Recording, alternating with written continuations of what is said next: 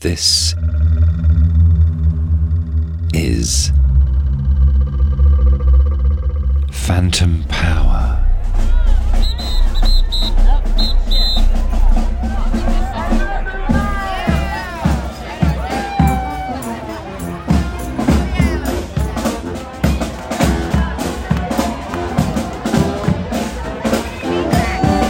Welcome to another episode of Phantom Power. I'm Mac Haygood. Today we're bringing you a masterclass in audiobook narration and acting with acclaimed audiobook narrator Robin Miles. But first, if you're wondering about the brass band music in the background, I just got back from Carnival in my hometown, New Orleans, Louisiana. And man, my heart is full, but my body is a bit depleted. As I said the other day on Facebook, the fatter the Tuesday, the ashier the Wednesday. I got into New Orleans on Friday, ate some good food with the family. Saturday, it was all parades uptown. My wife, Bridget, was marching in a parade. My boys, Abe and Theo, were taking it all in with me, catching all the throws. Sunday was Abe's 17th birthday. We celebrated with family and friends. And then the next day was Lundi Gras, and we did a second line down Bourbon Street through the French Quarter with my wife's marching crew, the Dames de Perlage. The Dames learned beadwork from the famed Mardi Gras Indians, and they work on these amazing beaded costumes all year long. In fact, Bridget listens to a lot of audiobooks, especially those narrated by Robin Miles, while she works on her beadwork every night. And so it was amazing to just see the fellowship of these women out in the street dancing to the sounds of the big fun brass band that y'all just heard just now. What a beautiful day. And then on Fat Tuesday, I hung out in the Marigny area. There were a lot of great DJs with kind of small mobile sound systems on different corners, and we were just dancing in the streets all day. And then it was Ash Wednesday the next day. After all the day-long drinking and fried food and king cake, I ate vegan all day. How's that for repentance? And I went and bought some Louisiana music and history books at Blue Cypress Books uptown. And I even went to church, although I didn't get any ashes because I haven't been to confession in about 40 years. But like I said, my body's depleted, but man, my soul is full. It was just so beautiful, so real. The only time I touched my phone was to, take a picture or meet up with somebody. Man, do it. If you haven't been there, go. Okay, let's talk about today's guest. I am so excited. Robin Miles is an American actor, casting director, audiobook narrator, and audiobook director. She has narrated over 500 audiobooks. She's won every award you can think of in this space. In 2017, she was added to the Audible Narrator Hall of Fame. She holds a BA and an MFA from Yale. She's taught young actors and narrators at conservatories across the country, and she has an amazing talent for doing accents, which is something we really dig deep into in this podcast. It was a dream interview for me because Robin is my favorite audiobook narrator, and I really enjoyed getting into the weeds of her work. We talk about how she creates a parasocial relationship with her listener. We really dive into scene analysis and acting, and also in narration. Like, how does she mark up a script or mark up a book to make decisions about characterization and vocalization? We talk about the International Phonetic Alphabet and how that's such a crucial tool for her accent work. We dig into some of her work narrating Afrofuturist fiction. So we talk about her work doing N.K. Jemisin's books or Nalo Hopkinson's books. And then we really get into a fascinating talk about the politics of representation in voice. Who should be able to represent whom vocally? What are the ethics around that? And she has, as you might not be surprised to learn, as a woman of color who's been narrating audiobooks forever and acting forever, she has a lot of really profound ideas about this topic. So I just learned so much from her. We talked for 2 hours. There was way more content than I could put in one episode. So for our patrons, I have almost an hour of additional content. We talk about unionization, how she approaches nonfiction as a narrator, what kind of microphone she uses. We talk about Octavia E. Butler, there's so much more. So including our What's Good segment, where unsurprisingly, Robin makes some really great book recommendations. I mean, she has read a few books. So if you want to hear all of that bonus content, just go to patreon.com/Phantom Power. Membership starts at just $3 a month, and you're helping me pay for the expenses of making this show. All right, without further ado, here she is, Robin Miles. Robin Miles, thank you so much for being on the show. It is my pleasure. Thanks for reaching out to me.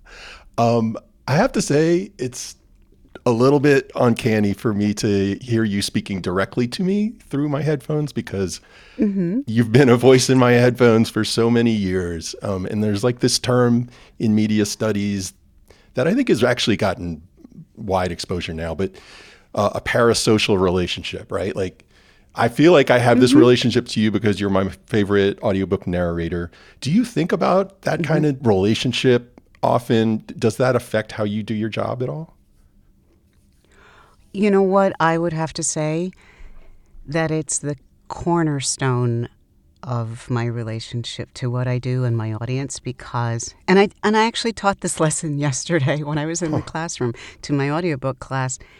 The very first thing that you have to do as a narrator is establish a relationship with your listener. And, they're not physically, corporeally there, so you have to project it. And I always tell my students, you're not talking to a group of people. This is not an address, a public address. Your listener is one person. And so, as they're practicing and getting used to talking to one person, I say, you can use the person sitting next to you. If you're in a booth, you can use the engineer, if you're lucky enough to have one, on the other side.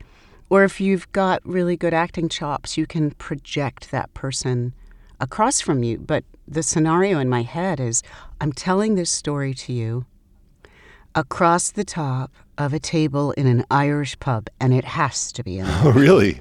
Because it's the most collegial place in the world. Culturally, it's just like an after-work place to let down your hair, to reconnect with the community after you've done your job all day. And there are people all around you doing the same with another person. And so you have to create a bubble of intimacy around you and that table, the way you would in a bar when there are other conversations going on. You want to be heard by that person, so you can't be all whispery. Yeah. But at the same time, you don't want everybody in the bar to know your business. And so that same, quintessential feeling of sitting down with someone after work and sharing life. In Hawaii, they might call it talking story, just telling your story. So that's where it starts for me. And if you don't have that intimacy and that connection to that audience, which is an audience of one, you miss something. It's a different form of address. Yeah. It's a more intimate form of address when you're addressing one person rather than an imagined group. Yeah. Yes. And even when I'm teaching just straight acting in the classroom, if I have an actor doing one exercise I have them do is from St. Joan of the Stockyards, and she's standing there talking to a group of people, trying to motivate them to march and protest. And even though it's a group of people and one person addressing them, I have them always make eye contact with one person, then move to another, then move to another. So it's always a one-on-one. It's just there are many ones. And For our listeners, so you are not only an audiobook narrator and an actor, but you also teach acting. Can you tell us just a little bit about that since you mentioned it? Sure. Right now, I'm a professor at Pace University, which is in New York. I've also taught at UCSD and SUNY Purchase, and there's really good conservatories. I count myself extremely lucky to have been part of the faculty of all of them. But right now, I teach my freshman script analysis, which is learning, helping them learn to see the invisible connections. I say this all the time, that theater and entertainment, what we do as actors and playmakers, people who make, entertainment, is that we make the invisible visible. We make the invisible forces between human beings that you can't see or touch or smell, but you can absolutely emotionally feel them. They're invisible, and we basically examine them and then inhabit them so that they can be seen. That's what we do. And so script analysis is seeing where those things exist in a way on the page, seeing what the structure is of, exposition, then rising, conflict is rising, and then climax, and then falling action. So being able to see them, if you can't see them, how do you enact them? I do that with my freshmen. And then I get them back as sophomores and teach them acting technique on scene study. You were talking about script analysis, and, I know actors will sort of, one form of their preparation is to sort of read a script in advance, mark up the script, thinking about the goals or the backstory of their character, maybe marking out the individual beats of a scene, these inflection points where the tone changes or the character's tactics shift, or you need to pause for a joke to land, something like that. Right. How does an audiobook narrator prepare? Is it the same process, or is this a different job? It is. It's a different job. Although I don't ever forget about my actor sensibilities. And a lot of that script marking in the dialogue is going to be very similar. Scenes, because they're scenes. Yeah. However, for an audiobook narrator, wow, I mark the tone. I mark who's talking in the scene coming up. So as I change a chapter, a section changes. I mark who's in it so I can make that sort of mental adjustment to where I am and what's about to happen. Complicated text, British authors, or just more erudite writing with longer sentence structure might really require that I mark on long thoughts where I'm going to breathe. I want to be like a jazz musician. I want to be in the pocket. My dad was a jazz musician. Oh, really? Wow. I want to be in the pocket, which means I want to be in flow and living in the moment. So I want to bring the number of errors I make down, because every time I make an error, it's a slight interruption to being in it.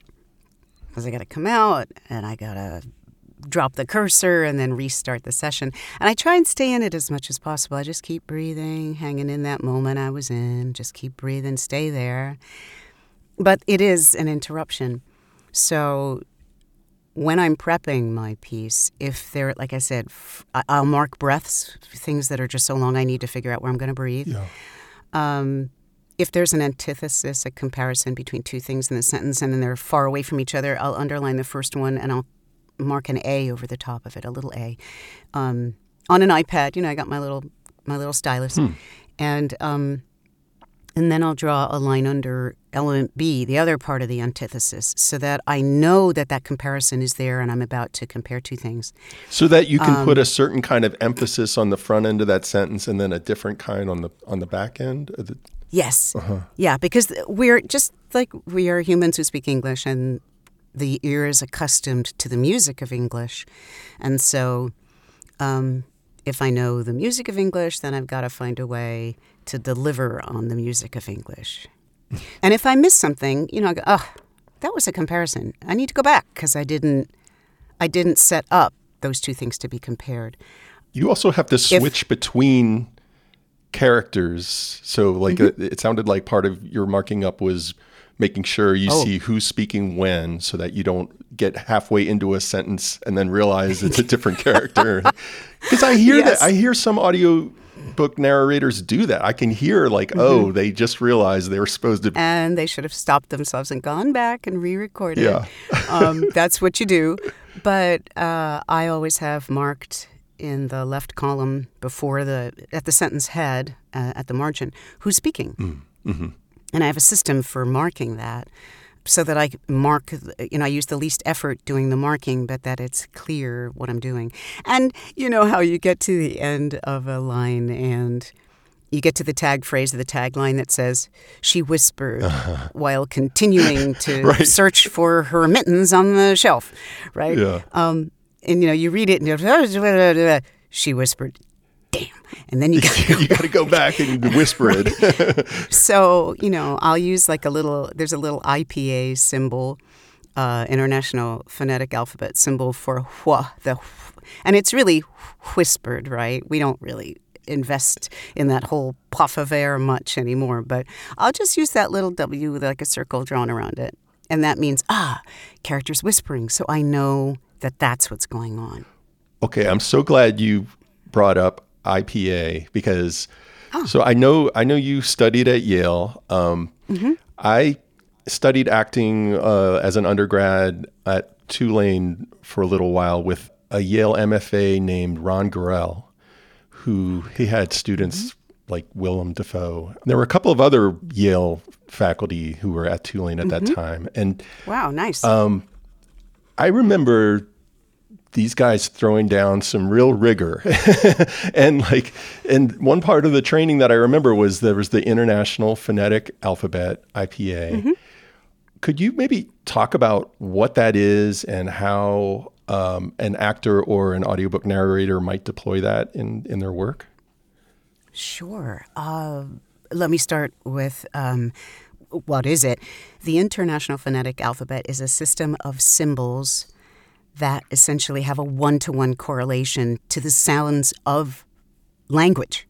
So you've got a symbol for every single phoneme, meaning like single unit of sound. So every consonant, like k, p, t, v, all have a symbol. And all the vowel sounds, the open sounds without consonant breaks, like A, E, I, O, U, all have a symbol. And when you get to compound sounds like pay, my, boy, diphthongs and triphthongs, higher power, you break them down into units. So boy is bo'i. Bo'i. It's two things, actually. And so it's a very exact way of rendering the sounds in a language.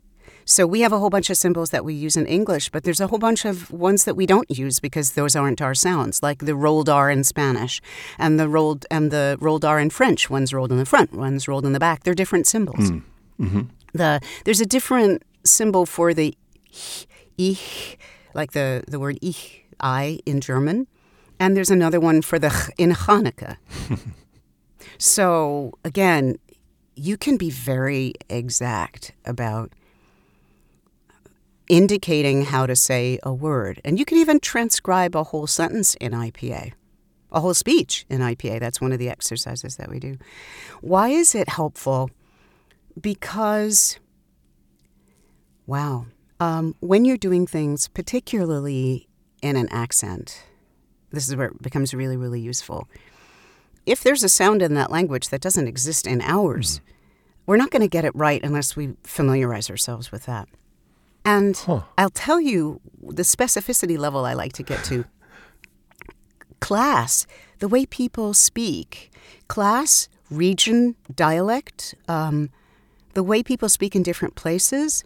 Like you'll hear people in New York say, my mother, my father. Yeah. My mother, That's a straight up schwa. But there are a lot of people who say, my mother, Is it Those are different sounds. Yeah. And they really they can be culturally specific and they can also be class specific. Yeah. And it's the same in German. The ends of words in Germany do the same thing as they do here, like father, mother, father, mother, father, mother. Same thing. And it's an expression, it can be of class or culture, or, somebody code switching within their own culture might go from one to another depending on the situation they're in. You hear the shift and you know what they're doing. So having that ability to sort of score that kind of thing. First of all, just having an awareness that these differentials exist and having a code for them allows you to really suss out the complexity in something. It's like having a wider palette of colors, vocal colors and phonetic colors. I love that analogy. Colors. I want like Max colors so that I can be true to what the author wrote and who the characters are that they created. And I'm really strong about that, strongly opinioned about that. I didn't write the book. Yeah. I can't take credit for that, and it's not my job to then change that book and make it, quote unquote, mine. That is not what I'm there for. I am in service to that author. I'm in service to the words, which means get your ego out of the way. And it's funny because it's physiological when you approach it that way. Like at the end of the day, if I've been narrating for whatever, 4-6 hours, I have given over my body, my breathing pattern, my feelings to this story and to these characters in service to that author. And it's like when I get out, it's very funny. You'd think, right, that after talking for 6 hours, all you'd want to do is shut up and sit in a corner or watch TV and have somebody else do the acting. You'd think. That makes sense. First thing I want to do is talk and hear me and my opinions and my voice again so I can kind of reclaim them again. Because I've let them occupy my space for the last 6 hours. I mean, I love this idea of being like physically embodying a text and kind of being possessed by a text and being the tool of this text, like physically. Like that's a fascinating thing to think about.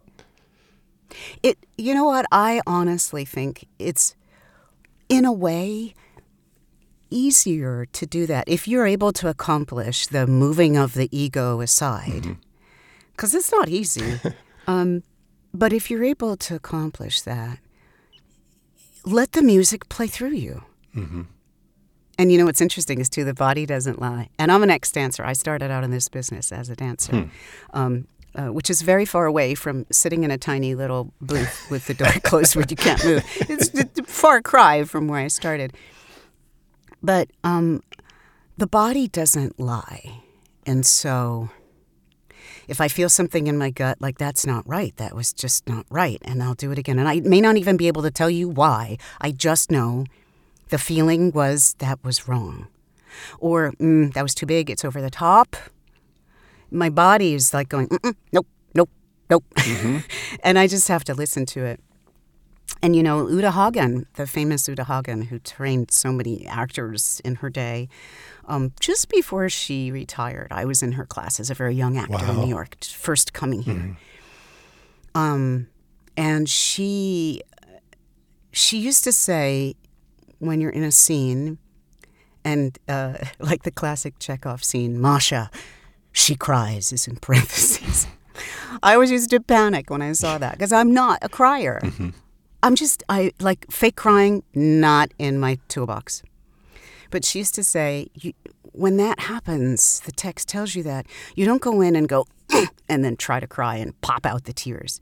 She said what most people do in our culture, and this is just culturally who we are, we tend to try and manage or suppress the tears. And as soon as you do that, what's so wacky is your body feels you clamping down, trying to hold, speak, without all over the place. And your body goes, wow, I'm doing all those things I do when I cry. I must be crying, and the tears come out. So it's fighting the tears that brings them forth. Yeah, but your body knows that scenario. You've been in it. many times, and then it just produces the tears. It's like the most organic thing I'd ever heard of it, and I have incorporated it into my teaching as well. That's incredible. I mean, it's so amazing to hear about your technique, because I think about, like, I don't know, like a Robin Miles tour de force, I think would be your performance of Nalo Hopkinson's Midnight Robber. I love that book. I'm so glad you liked it. Oh my gosh, your performance is so amazing. Like, for those who don't know, it's this Afrofuturist novel. It's a little hard to describe, but it's basically about a young girl who gets exiled on another planet in another dimension. Yeah. And she gradually takes on the identity of this figure from Caribbean folklore, the Midnight Robber, yes. who dresses in black, speaks in poetry, takes from the rich and gives to the poor. The poor. But the dialogue and the narration are all written in this kind of Caribbean vernacular. And we had this audio scholar on the show recently, audiobook scholar Matthew Rubery, and he talked about how we often culturally privilege the printed book as the site of like real reading, right? Mm-hmm. But he pointed out that often the reader's, what he called the brain voice, it's not as good as a performance by a great narrator. And to me, Midnight Robber is the ultimate example, because I read Hopkinson's book in print, and I'm not like totally ignorant of like the Black Atlantic or Caribbean culture, but my head voice just didn't have the cultural or linguistic experience to open up the text the way your performance did. And it's not just like the pronunciation of words, it's the cadences, it's the subtextual stuff that's going on. Yeah. That you need a certain knowledge to be able to put forward. And I mean, also, this is a book that's about Black oral traditions, right? It's about verbal storytelling. There's like storytellers in the book, and there's this kind of verbal jousting. Tantan, the robber queen, the main character, I mean, she's basically like a battle rapper, right? So it just makes so much sense on multiple levels for this to be an audiobook. I don't even know what my question is here. I'm just like raving about your performance, but like, how did you approach that? Well, firstly, you start with your author, and Nalo is visionary and brilliant. So you have to start with that. Yeah. You can't do something fantastic with writing unless the writing gives you the opportunity. It's like agents, actors, agents, managers. When they get a script that's Oscar-worthy, they usually know it because there's a journey embedded in the script that allows you to give an Oscar-worthy performance. See what I mean? Yeah. So I'm always looking out for something that I can really do something with, and I love working with authors like Nalo. As I was reading it and prepping it, and it's funny because I did this many years ago, but I remember this. Wow. Reading it through the first time and realizing she spelled words in different ways, and I was like, these are people from different Caribbean islands. Like Haiti is French influenced, and some of the words and phrases, I was like, this one's Haitian. And then another one, I realized, oh, this one's from a Spanish-speaking Caribbean country. And this one's from an English delineated Caribbean country. And so I noticed that running through, and I finished the book, prepped it, and I went, I got to go back. Do it again and mark for that before I started. And is this knowledge that you had from your studies of phonetics or I studied Spanish in high school through college. Okay. I wasn't a Spanish minor, but I was required to have literature fluency in a foreign language. I went to Yale undergrad before I went to the drama school, and I wanted to be a theater studies major. But they had decided, oh, you're not coming to Yale and just parking yourself in acting classes and getting through. No. Huh. So they devised these units. You had to decide what you were interested in. And for me, I loved classics. So I had one unit in that, and I liked politics. I had another one with political theater and then politics of an era. But you had to have foreign language fluency. and be able to read dramatic texts in that foreign language. Spanish was mine. And then I also decided to take on a third language, which was French, so I studied that while I was there.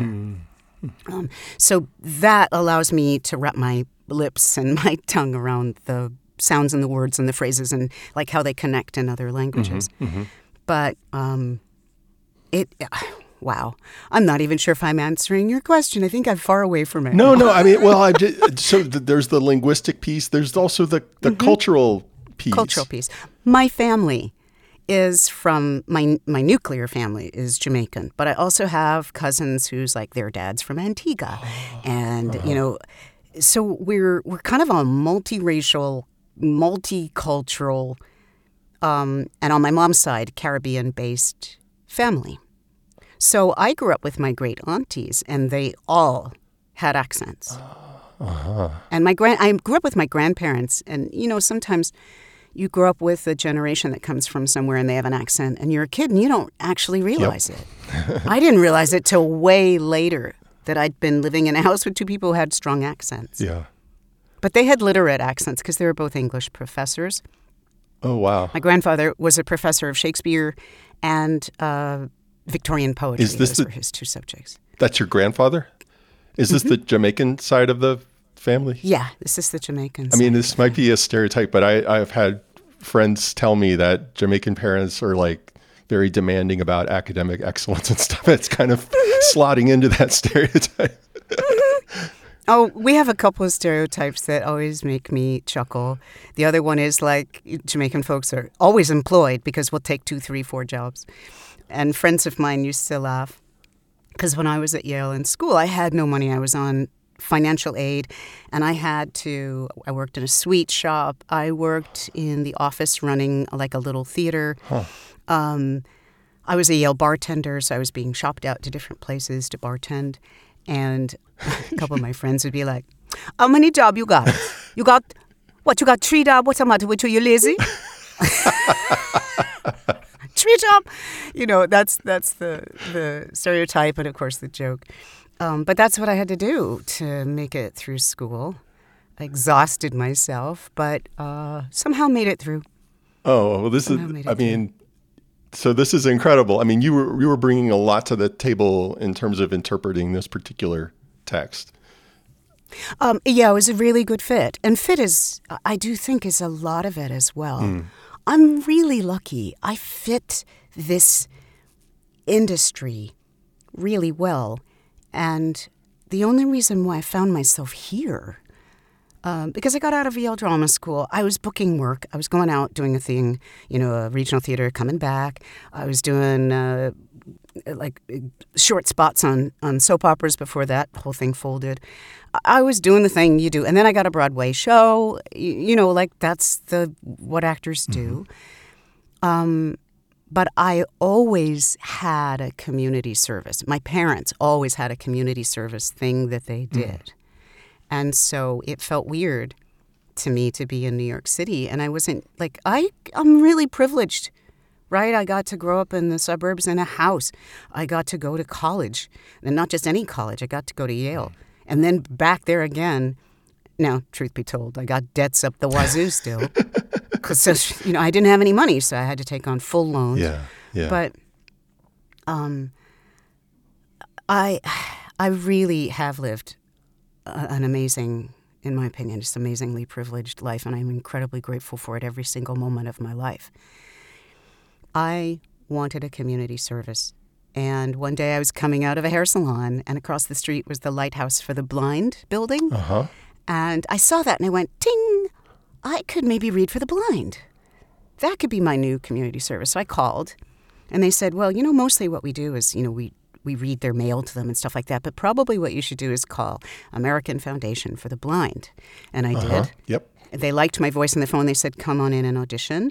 I came in and auditioned. I'd never done this before. I never listened to an audiobook.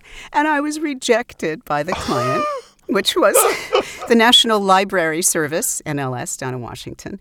At the time, they really wanted you not to interpret anything. They just wanted you to read with incredibly crisp, clear diction. That part I had. Yeah. But they didn't want, not too much acting.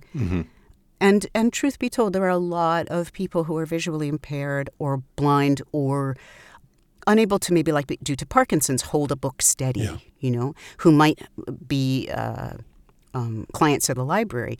And they have these readers that allow them to listen at increased speeds, sped up. Yep. So speed reading with the eyes, speed reading with the ears.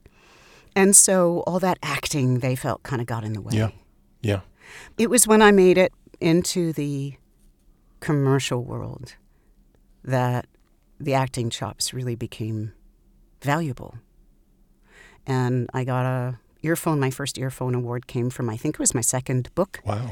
For recorded books. And my colleague and friend, Suzanne Torin, who is an amazing narrator, was the person who said, I think these people need to hear you. And she made a call and made it possible. So she was your entryway into the industry? Yes. She was the phone call maker and the advocate for me. And as our lives have gone on, she's directed me on books. I've directed her on books. We have this wonderful, we should just own a publishing company together because we do all that stuff. She's also remarkable. And then she speaks French fluently and she speaks Polish fluently. I mean, she's just, yeah. So since you brought it up, maybe we can, I want to eventually go back to talking about technique a little bit more, but can we talk about the roles in audiobook production? Who, like you mentioned, a director. So some people might be surprised to hear that there's a director in audiobook production. So what are the different roles and what's the process of recording an audiobook from start to finish? Wow, this is like, okay. This is like lifting up the hood of a car and going, let me show you how the engine works. Yes, I want to know. So in terms of process, a book arrives from a publisher. Sometimes it's still in manuscript state and there may be a final edit yet. And the narrator is chosen, either approached, the production team will have an idea of who they want to voice it, or they might put it out there for different agents or different producers to do the casting. But they'll listen to the samples. If that's the way they're going and there are multiple people, they'll choose one, make the offer. And just to clarify, when you say the production team, like, are these people from the print publisher? Well, that depends. Okay. See, the way audiobooks get made, you might have someplace like Hachette or Harper or Simon & Schuster that are big, well-known print publishers. And within that big house, there is an audiobook division. And so what used to happen back in the day when I was young, it used to be that a book would do a bit of business and get good reviews. And they'll say, okay, yeah, let's now make it into an audiobook. Mm-hmm. Flash forward to the present, it's now, book is coming up through the pipeline to be released. We want to release it in all formats simultaneously. Mm. So you'll be working on the audiobook while they're still, finalizing the release of the hardcover or whatever, the print version, the ebook version, all of that. And so that team is typically the team at the audiobook division that I'll be dealing with. Okay. Depending on your level of experience and also the sort of the values of the publishing company, they'll either assign a director engineer pair to work on the book. And I'll come in and I'll have a director who I've probably talked to once or twice about pronunciations and character voices and size of things. I'll go in like with Nora Jemison's book. I love that team. And are you talking about The City We Became? The City We Became, and the second book that's actually up for an Audie this year is The City We Became. The second one, oh my goodness! Right, yes. The other one has a similar title. Yeah, now I'm forgetting which one is which. I have to go back and take a look because I forget which one's which. Elise Green and Michelle Figueroa and I are a team. So I go in and everybody's got their ear listening to it and everybody has their knowledge pockets. So Michelle will bring in something that she knows from her neighborhood or her culture or her background. And Elise will bring in something that she knows. And she's a really good director. Like, I get actual directions from Elise. I love that. And I love that and I welcome it. There are a lot of audiobook narrators who don't really want to be directed. Mm-hmm. Mm-hmm. But if I can give that you be my outside ears job to somebody else, I feel I can kind of just, again, stay in the pocket. Yeah. Come out of it less, redo things. That series also, those two books, also have a lot of post-production on them. It's not only a performance, there's sound effects. Mm-hmm. It's like audiobooks at another level. And it's on steroids because it really is huge, wonderful characters, performances. A wonderful villain who allows me to use every sound of my voice, because she's literally otherworldly. Yeah. Otherworldly. And even though they're big and otherworldly, you still have to ground it and remember making the invisible visible. What's driving her? What is she feeling? What is she experiencing? What does she want? Who's she talking to? And how is she trying to get what she wants? You still have to ground it and all that stuff. Even if you make the colors, you dial up from pastel, which you might use in a more everyday novel. A mainstream novel, you have your colors are more in the pastel range, or the majority of them will be. Yeah. And then, like with The City We Became, you're just going to dial that into Technicolor. I haven't gotten to that one. I did listen to N.K. Jemison's Broken Earth trilogy, which you did. Love that. And it's kind of interesting because, if we were compared to, say, Midnight Robber, mm-hmm. you kind of had this world of accents, but all within the Caribbean. And then, but with something like Broken Earth, it's like this whole planet, and you've got everywhere. You've got people of different races, different cultures. In some, I guess in a lot of books, because you do a lot of science fiction, speculative fiction, you've got people of different planets, different species, people who aren't people, people who are other, alien species. How do you approach voicing such a diverse cast of characters as a narrator? I am so glad that you asked that, because to me that is so much fun. It really allows me to be as creative as I can be. When I have a fantasy world or a sci-fi world, planets that don't exist, mm-hmm. I have two ways of going about it, particularly with fantasy. If I have a group of people, oftentimes those books have a map, like a fantasy book will have a map of this fantasy landscape. And so you'll see the terrain and you'll see, these people live off the coast on this big island, or these people live up in the mountains. I'll choose one or two accents that would be considered, easily identifiable. And I'll either assign it to that group regionally, or if it's fantasy and I don't want to pull too much from one accent, I'll do what I call a mashup. Mm. So I'll take, for instance, I'll take the sounds of German, and then what I will do is I will add the rhythm pattern of Nigeria. Because this is a race of people who are dominant in their area, culturally dominant, or militarily dominant.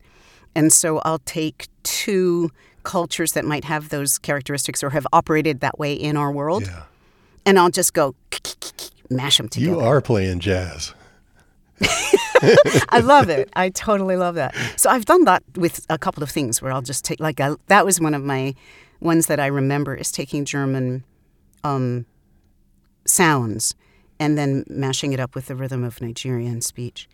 But the other thing is, I had friends at the drama school who were from Norway. There's a pipeline of Norwegian theater artists, and Scandinavian really, it's not just Norway, who had come to Yale Drama School, which we're supposed to call now the David Geffen School of Drama. Right, yeah. It's now got a new name. And so I was around them a lot. And then when I was in New York City in the Uta Hagen class, I had two friends, one Swedish, one Norwegian, who were in class with me. one of which I'm still friends with. I still keep in touch with Christian. And so I got to be around a lot of people who were from Norway and Swedish. And so I started to be able to really hear their speech. And sometimes I'll tinge it with a little bit more German, or just so that it's not so strictly one thing in a fantasy novel. Right. Or sometimes it's like, oh, she's just so straight up this thing or the other. I always feel like also I want to add sounds from different cultures that generally don't get represented because people just don't think of them. Oh, wow. So yeah, I'll try and add it. There's a Hawaiian character, and it's not deeply, strongly. I just need flavors. Yeah. But just so that I'm creating that ideal Star Trek world. Mm-hmm. When Star Trek hit, it was like they had this spaceship with people from all these different countries that are often at war or totally marginalized. Yeah. And they're all working together to do something greater than themselves, that's what theater does. The whole is greater than the sum of its parts. Yeah. And the sum of its parts are varied. Yeah. So that's my way of sort of casting the world so that it reflects the world that we see now in the world that we hear. I mean, you're talking about the politics of representation in voice there, right? Absolutely. And I mean, I guess I can see two different, like a certain tension there, right? Like the history of American radio is, especially early history, is really rife with minstrelsy and the sort of the misrepresentation of Black voices. Mm-hmm. Even as recently as 2020, there was this case where the hip hop scholar Regina Bradley, there was a white voice actor who read an essay of hers. I don't know if you heard about this, but I honestly don't know what this guy thought he was doing, but it was like this really bizarre and really offensive dialect. It just sounded outrageous. Those things are like clearly way beyond the boundaries of like ethical representation, right? But on the other hand, I could see another kind of danger, which is to say, well, only, we sort of vocal segregation, like people are only allowed to voice people who are exactly like them. And and which could lead to typecasting, right? Like, so I guess I'm wondering, how do you think about that? Have you ever felt like you're being typecast as a woman of color? Like, I'm just curious about that. This is, wow. You've basically, that's the story of my life. I remember being a young actor, and I was a musical theater actor, so I was a singer, when Les Mis was coming here and casting. And they would not see a young actor of color to play a street urchin, child of a prostitute, and there's no father in sight. So, frankly, either one of those roles could have been anybody, really. They absolutely would not allow me to audition. Wow. Now, Poetic Justice, what is this, 30 years later, I saw the final production before it closed about, I don't know, maybe 8 years ago. And there was a Black actress playing that role. But I couldn't get anywhere near it. And I'm a vocal person. I am. I remember going into an audition once. Now, I had an agent. So I'm not talking about like nobody unrepresented actor that people don't know whether, you don't have anybody to vouch for you. Yeah. I literally was in 3 of Us studios, big studio where they audition. And I was auditioning for one thing and I saw, Craig Lucas play. And I like Craig Lucas's writing. So I went across to the people running that audition and I said, I'd really like to audition for this blah, blah, blah role because I know the play. I said, I'm at J. Michael Bloom. Philip Carlson's my agent. And we're talking about a powerful agent.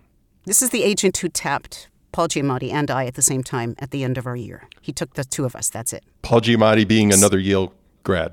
Yeah. We were in the same class. We were in with Lance Reddick, actually, the 3 of us. God rest his soul. He passed recently. Wow. So sad. So I said, I can call my agent and have them submit me. Like, I just told you that I have a very powerful agent, a well-known agent. She looked at me with terror in her eyes, like I was from the NAACP race police and she was going to get, written up. This is 30 years ago. They were not open. This is a person in this play, like, who has a husband, but there's no family. Yeah. There's no children. It's not like it's now going to mean we have to cast all these people to be racially in line. Yeah. It was easy. That was easy. We do this all the time because we're in Shonda land. We're in Shonda Rhimes land. Mm-hmm. And everybody wants a piece of that success that Shonda has. And so including people of color and lots of cultures is part of what she does. Yeah. And other people are doing it now, but 30 years ago, no. How does that relate to audiobooks? I tell my students all the time, be careful what you ask for. You might get it. If you want to segregate an industry and then only be able to play what your DNA test says you are, really? Is that really what you want? Think about that. So, but there is something, and it's because we're a culture that is so horrible at balance. Yeah. American culture has to be all the way over here or all the way to the other extreme. Yeah. And we keep literally throwing our weight all the way, missing the mark. Is that called hamartia in Greek, missing the mark? And then all the way over to the other side, completely missing the whole middle ground that's balance. We are a culture, and I use this metaphor. It's like we have this basket of shoes. And the shoes are the stories of all the cultures that are in our culture. We're a multicultural place, right? We got all these different people from different places. Yeah. But we also have a lot of groups that get marginalized, whose stories aren't wanted and weren't told for many years. And I mean women. I mean the queer community. I mean the Native American community, the Hispanic community, the Black community, the disabled community. There's so many people that have been othered and pushed to the fringes. And it's like, we don't want your voices. And they're also told they can't be American. That's a big question. Like, who can be American? Right. Who can play the role of just an American that's just been written?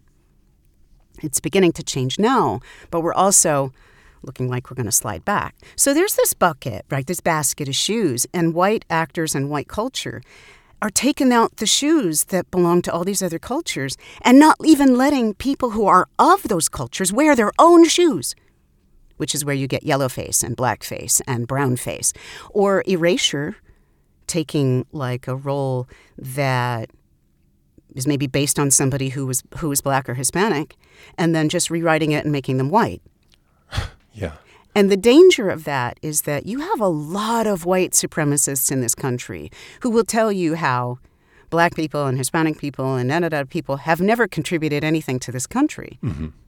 Because their contributions aren't included in the history books. And when entertainment takes their story and makes it into something else, half the time they're completely erased off the planet. So you don't even know that, they came up with this invention or that invention or were prominent in this, that, or the other. And so you got a whole bunch of people who really believe it because they don't even know. Right. It's just not in the history books. So my position is, we are in a healing beat. I'm trying to find this middle ground, right? We're trying to enter this middle ground. But the first thing that has to happen is you have to give those people their shoes back. You have to give all those groups their own shoes, their own stories back to write, to generate from a place of authenticity. And then you have to allow those actors that know that experience to portray them.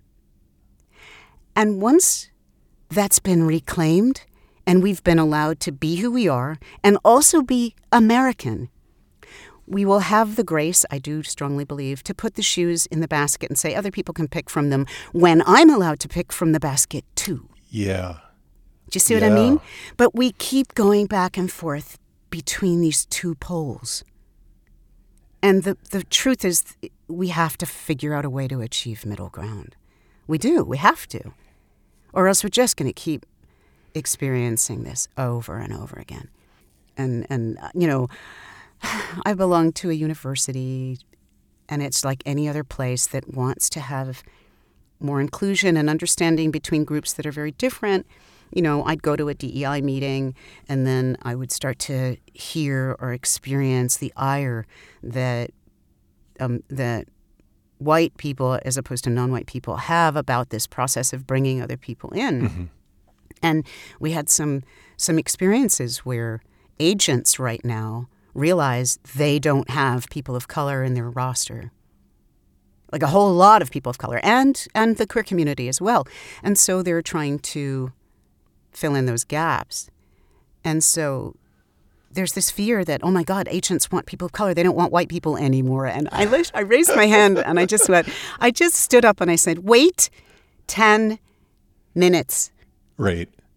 I've been on this planet long enough to know if you wait 10 minutes, the pendulum is going to swing back at you. It always does, because we can't seem to get in balance. And then it'll go back and then we're not wanted anymore. When I was out there, I had agents who were interested and say, but we have one black actress, so we have two that are, like we have a dark-skinned person and a light-skinned actress. They couldn't afford to have any more. Yeah. Because there wasn't enough to employ all the people in their own house. So they'd literally have their own two actresses competing against each other for a job. And with no other job behind it. There weren't enough jobs. Right. So that's what I grew up with and came out of. And yeah, it's changed so much so that I'm like, okay, I'm ready for my close-up Mr. DeMille. All right, I'm going to go, decided I'm going to go back and seek an agent and actually let them do my negotiations, because I've been doing it as a business person on my own for a long time. So the politics of it, I know that was the original question. Yeah, no. We have to first let marginalized people have their shoes back. Let them write their stories, perform their stories, before we expect them to be generous enough to put their shoes back in the basket they've never been able to draw from and that their stories have been taken to. Right. Let them have them, And I don't feel the same way equally, because I don't think it's an equal situation. When it comes to marginalized people and people of color, ethnic minorities especially, but I really do include all marginalized people. And I didn't mention Jews as a group, but they have gone through this too. Mm-hmm. And now it's happening again with the politics in the world. Yeah. So if you're from a minority group, and like African Americans are about 12% of the population, Asians are less than that, Native Americans are less than that. Right. If you're from a marginalized group, you are surrounded by the dominant culture.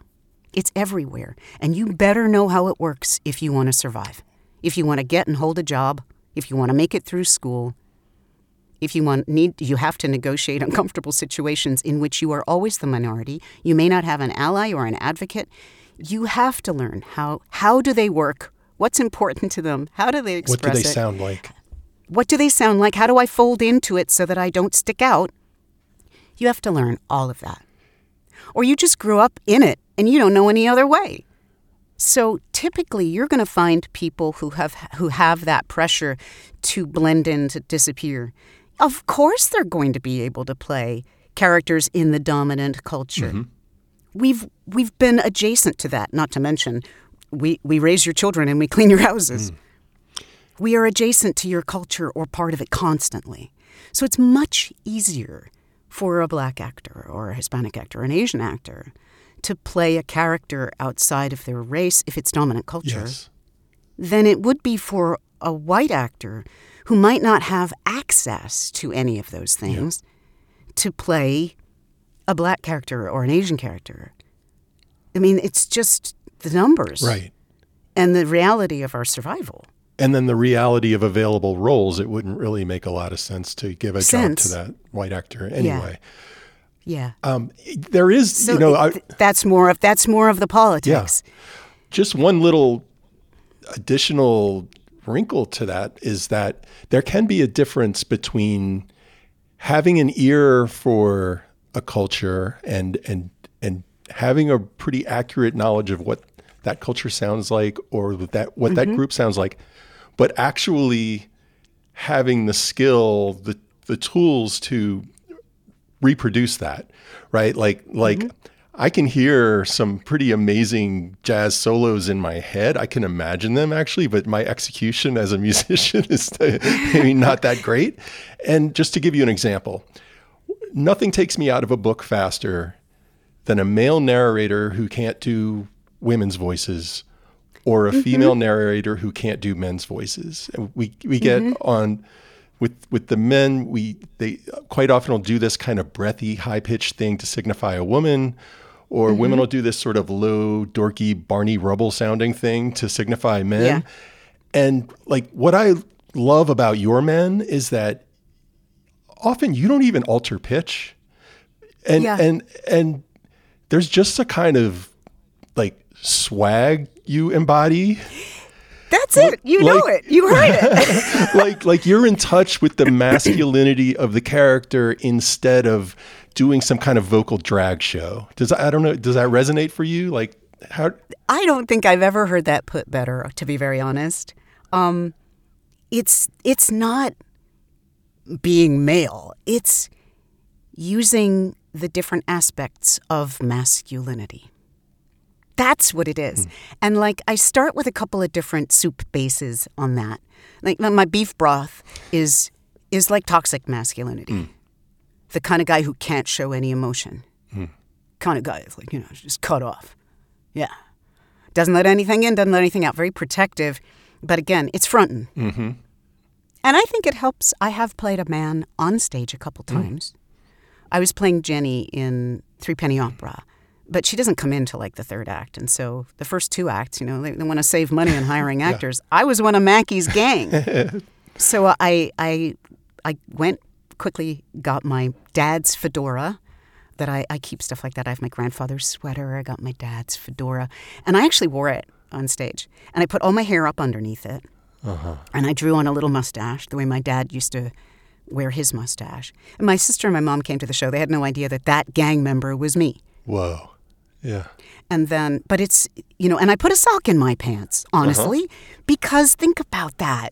Like, male sexuality is externalized. Female sexuality is internalized. So it's hidden. It's got this little mysterious quality to it. If I'm all aflutter and hot to trot for you, you're not going to see it because I have a bulge in my pants. Right. I'm not going to be given away. Yeah. Whereas if I'm a guy, I might be. And secondly, if somebody wants to really hurt me and cripple me, all they got to do is kick me in the balls and I'm going down. And I'm literally one leg length away from everybody around me who could do that. The first time I thought about that, I went, shoot, I want to keep my distance too. Yeah. Like, certain distance between people. So thinking about the physical reality of maleness and also thinking about masculinity, the qualities of masculinity. We all have them to a certain extent, and they blend with femininity to whatever blend you need. That's what I think about. And then I might make a little, vocal change. A couple of guys that I know when they talk, their vowels are always really long. Like all this air is going through their vowels. And so like one of my guys will have like a vowel thing that they do when they talk. They hang in their vowels. So that, to me, was also something I was like, mark that. I could use that. I know a few people who are like that. Yeah, that's so interesting. Is that a vocal expression or is it a physiological thing because they have like a bigger, I don't know, larynx or? I don't know. Honestly, I heard it. And when I tried to embody it, I got feelings. Yeah. That were different from my feminine feelings. And I was like, okay, check, mark that off. And that's right. And it's working for the listener because it's working for you. It's feeling right in your body. And somehow that comes across to me as the listener. Yeah. It's interesting, too, because I mentioned tears and crying before. I have this videotape of my Uncle Charlie being interviewed. And it's like a home tape. It was somebody who wanted to interview a Tuskegee Airman about being in the Corps and then coming back stateside. And in the course of this interview that I watched, my Uncle Charlie was talking about coming back and then being denied pilots' jobs. These guys were fighter pilots, and they couldn't get a job with any airline because they were black. I mean, solely. Yeah.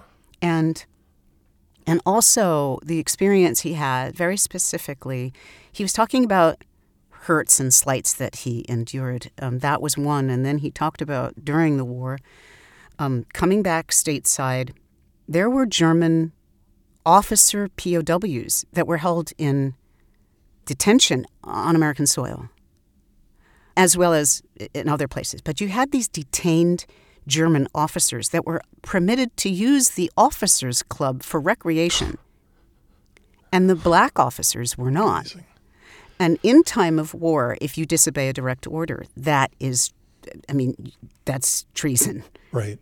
To disobey a direct order. And so what they would do is the officers, the lieutenants, the captains, etc., my uncle was a lieutenant colonel, would go to the door of the officers' club 2 by 2. They'd go one night, and they would be told they could not enter and they had to go away. And then those 2 guys couldn't come back again. They couldn't. And then they'd send another 2. But as he was recounting that, the pain of literally risking your life for your country and being a patriot and a military officer and being denied like that, he began to tear up and cry. And so, and this is a big, barrel-chested, masculine man. And so I was able to see how qualities and experiences filter through that. Mm. I try and keep my eye open for dualities, because that's what really makes humans interesting, is the thing that you are crossed with a thing that people don't expect, or something that contradicts it in some wonderful or wacky or ironic or sad way. You seem to be like radically in touch with the world around you and with what other people are doing. To me, what's coming across is like that's central to your craft. It is. What does an empath do with all that empathy? I feel like I landed in just the right place. And again, this was plan B. This wasn't even plan B. This was like plan C. It was my community service that then turned into something greater. And I do think, I've played slaves everywhere. I've played slaves in every state of the Union. I've played slaves on different planets. And it's, after a while, I was sort of like, I had to tell my publishers, I had to turn down a couple of things. I was like, because filtering that experience is very difficult. So I can only take on a number of them a year, honestly.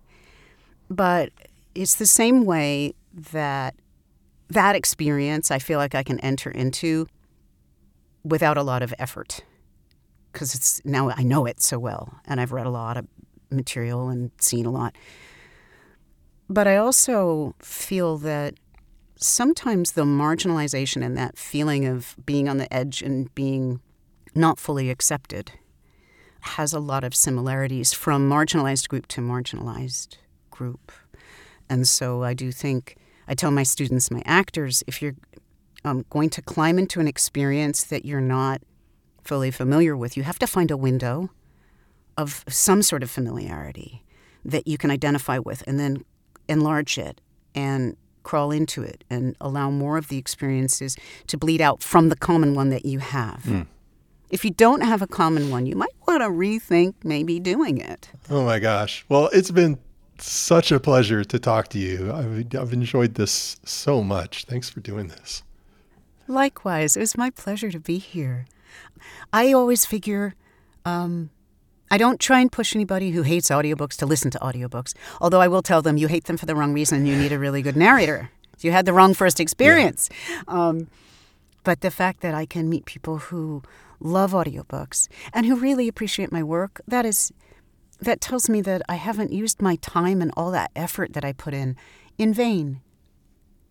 It's helpful, it's useful, it's enjoyable. So thank you. You validate all that I do. Well, and it's really important to know you're not like talking into the void. yeah. Well, my pleasure.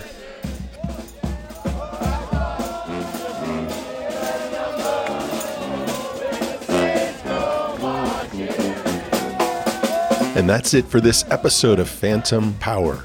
Huge thanks to Robin Miles for being on the show. Today's show was edited by Niso Sasha. Our web person and transcript creator is Caitlin Fan. Music today was by Big Fun Brass Band, who I just recorded on my iPhone while I was dancing in the streets of New Orleans. Learn more about the show at phantompod.org. We'd love it if you'd rate and review us on Apple Podcasts or your podcast platform of choice, and we'll see you in a couple of weeks. Bye.